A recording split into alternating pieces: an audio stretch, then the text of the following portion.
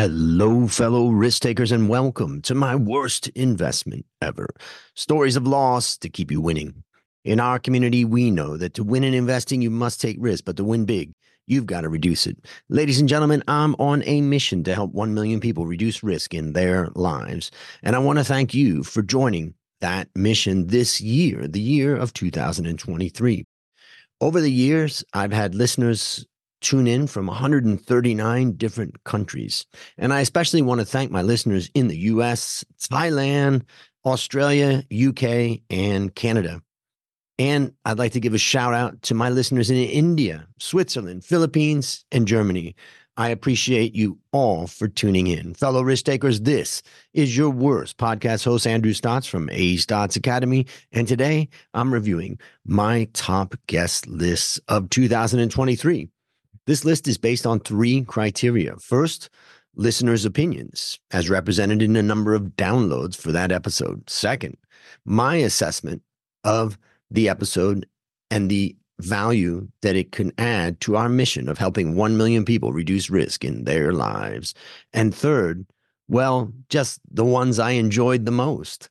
So let's get into it. In 2023, I released about 160 My Worst Investment Ever podcast episodes, and this is a list of some of my and my listeners' favorite.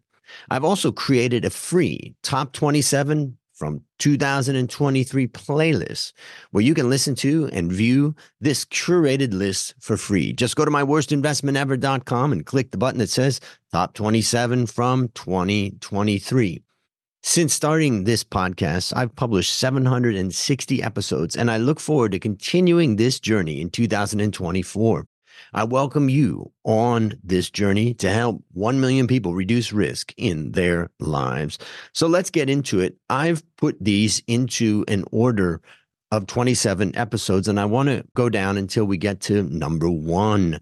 And the first one I want to kick off with is episode 674. I rank this as number 25, Jesse Felder. And Jesse started his career at Bear Stearns and co-founded a multi-billion-dollar hedge fund firm at the time.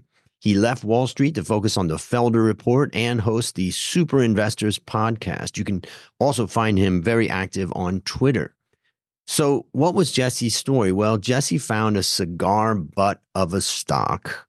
That's what Warren Buffett used to say, is that he looked for cigar butts on the ground that had some puffs left to them.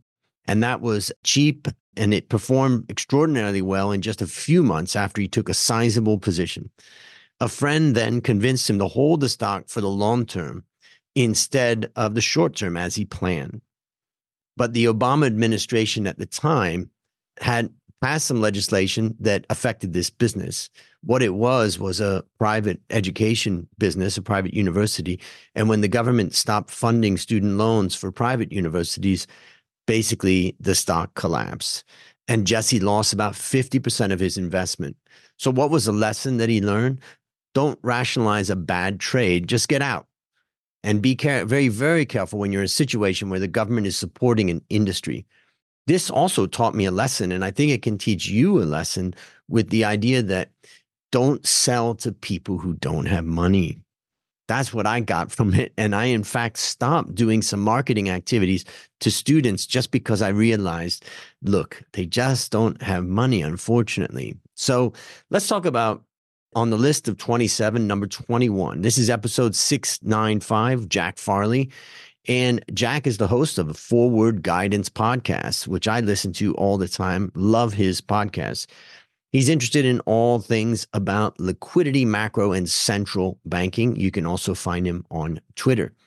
Now, Jack bought a lot of put options on the market and individual stocks, notably Tesla, in February of 2020 when the market was bearish. When the market crashed in March 2020, Jack made so much money on paper.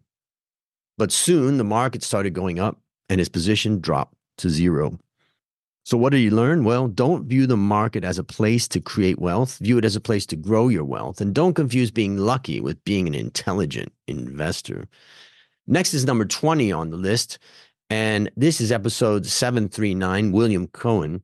And for nearly 2 decades, William Cohen was a Wall Street investment banker and is now a New York Times bestselling author of 7 nonfiction narratives, including Power Failure, which is a story about the history of GE. I enjoyed my conversation with William so much that I went out and got the Audible book of Power Failure. Now, this Audible book is a 27-hour tome. And I have to admit that I'm now at about hour number 23 or 24. So I can tell you, he's written this book very great. It's a cliffhanger. Of course, it's for people that are interested in understanding the history of GE, how it was started, what the developments were like, what it was like under the Jack Welch years, what was it like under the Jeffrey Immelt years, and where is the company now? So let's look at his story. In 1990, William asked a trader to buy him 10 shares in Berkshire Hathaway. He was thinking that a share was selling at $1,200, only to be told that it was $12,000. He decided to keep 2 shares and sold the other 8. Had William invested that much, which would have been $120,000 for those 10 shares in Berkshire Hathaway in 1990 and held them, they would be worth about $7.4 million today. What was his lesson? Well, get the numbers right before you invest. I'd like to go to number 17. This is episode 719 with David Cass. Dr. David Cass received his PhD in business economics from Harvard University and has published articles in corporate finance, industrial organization, and health economics. He teaches financial management at the University of Maryland and has been blogging about Warren Buffett for more than a decade. In fact, he told some great stories of how he took students to meet Warren Buffett. And yeah, that was pretty cool. So that's right there is a fun one to listen to. So what was his story? In his early 20s, David invested $2,000 in a company paying out high dividends. Now, I'm not going to tell you how old David is, but I can tell you that when he was 20, $2,000 was worth a lot. So he invested in a company paying out high dividends, but only after he invested did he realize that none of the senior executives in the company owned any shares. Soon enough, the stock went down to 0 due to accounting fraud. So what was the lessons that he learned? Only invest in a company if senior executives, especially the CEO, own a significant stake. The value of the CEO's stock in his own company to his annual salary should be at least 3 to 1. So value of the stock, 3 for every 1 in compensation. Next is on my countdown list is number 16. This is episode 667. And this is with Sri Viswanathan. And he is the founder and portfolio manager of SVN Capital, a Chicago-based, concentrated, long-only, global equity-focused fund. And Sri's biggest mistake was an error of omission. That is, after studying a particular business, he decided not to invest in it for various reasons. The stock turned out to be a multi-bagger a couple of years later. So what did he learn? The qualitative strengths of a company are not always readily apparent in the financials. Get out and work in business. It will make you a better analyst and an investor. Now, I also wanted to highlight that Sri introduced me to a study of 64,000 companies from the period 1990 to 2020, which showed that 57% of those stocks or companies underperform 1-month U.S. Treasury bills in compound returns. That's an incredible number that underperformed. Also, in that research, it showed that the top performing 2.4% of firms out of that 64,000, so let's say 1,500 firms, accounted for all of the $76 trillion of net global stock market wealth creation over the same period. I'll include a link to the study in the show notes so that you can learn more about it. But that taught me a lot about not worrying about a lot of companies and focusing on the ones that really add the most value. I've, in fact, brought that into my valuation masterclass lessons, that particular research. So let's continue on. Now in our countdown list, we're at number 14, and that's Peter Goldstein. He was episode 756. He's a seasoned entrepreneur. He's a capital markets expert and investor with over 35 years of diverse international business experience. He's CEO of Exchange Listing LLC. And he's also written a book about the entrepreneur's journey to IPO, which I bought and I'm reading right now. And I hope to get him back on the show to talk about each of those steps. I think he's got a great insight. In fact, he recently listed a company from Malaysia, he told me. But what was his story? Well, he and four others put a significant amount of money into opening a facility selling cannabis in Long Beach, California, where I went to university. This was a time when cannabis was in great demand and was in the process of being legalized for recreational purposes. At the time, there were no clear regulations, making compliance with the ever-changing rules costly to the point where the business was not making any money. What did you learn from this loss? Check your emotions at the door. Be cautious before you jump on a trend. Analyze and understand your risks. Get expert help if you don't understand the investment. Those are all great learnings from his episode. Oh, in our countdown list, we are now at number 11. This is Jack Schwager. And Jack Schwager is a recognized industry expert on futures and hedge funds and the author of the iconic Market Wizards series, in which he has interviewed over 70 trading legends of our time.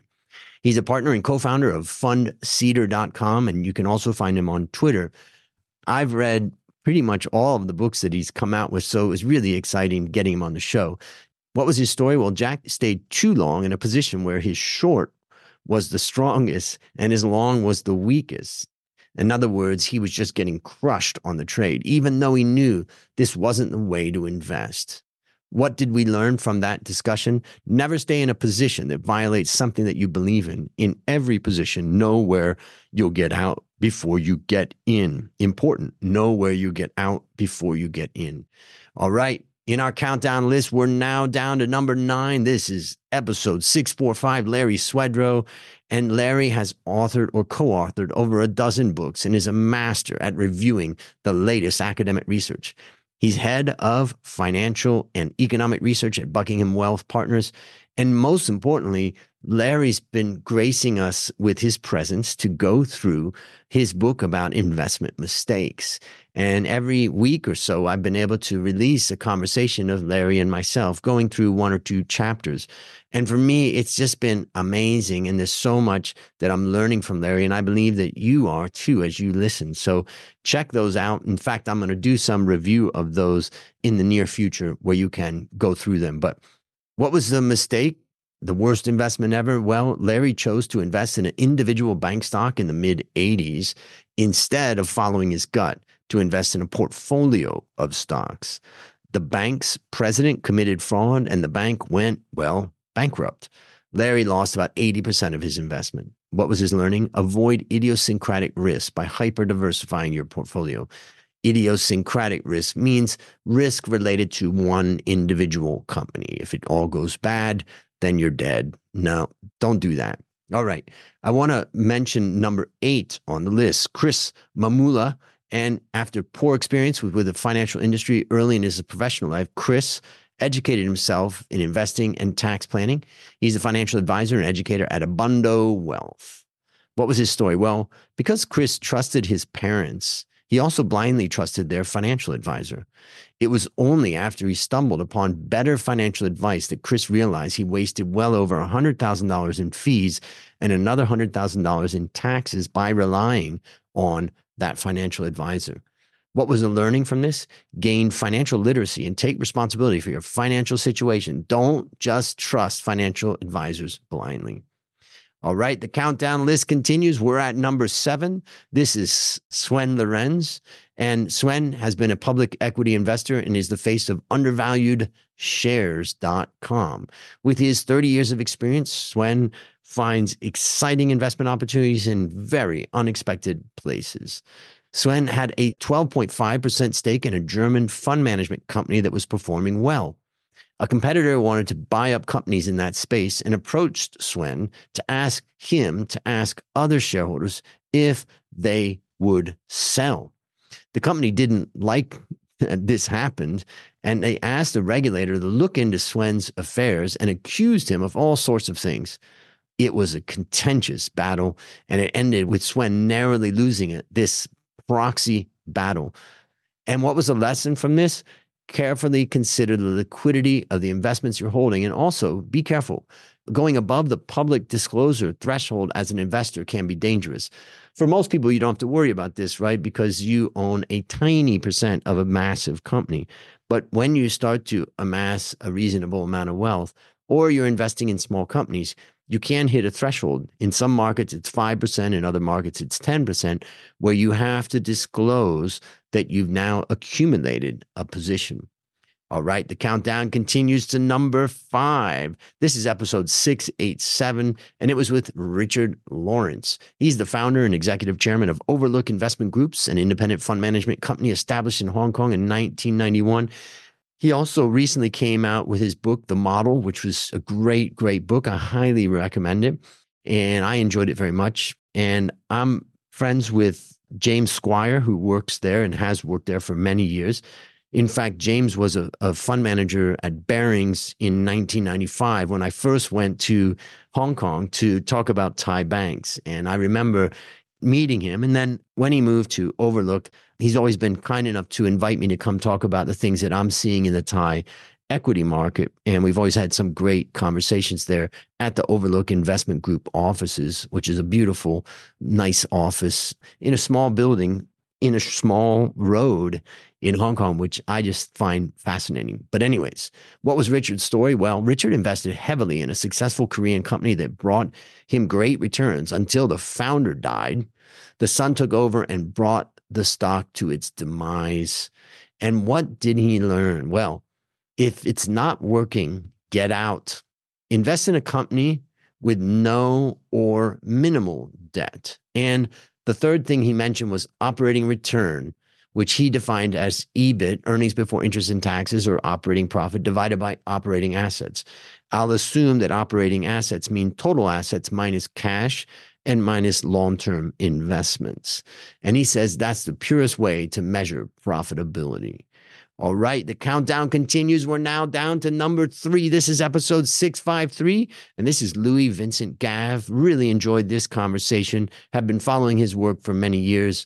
He's the CEO of GavCal, a Hong Kong-based company he co-founded over 20 years ago with his father. And what his story was about was that his father invested $1 million in a portfolio of 10 Asian companies, and he asked Louis to manage that portfolio. Of course, his father was thinking long-term, and Louis was having a hard time dealing with this. This was a huge portfolio from his perspective in relation to the earnings he was making and all that. At that time, he was earning like $50,000 annually and had never owned a portfolio this big. And so he just felt so overwhelmed by managing, and particularly his father's money, that he would get sick and all that. And ultimately, he had to get out of managing that because of the way he felt. But portfolio sizing matters tremendously. That's what he's learned. Also, never under or over position yourself. And finally, invest with people who have experience. The countdown goes on, and now we're down to number 2.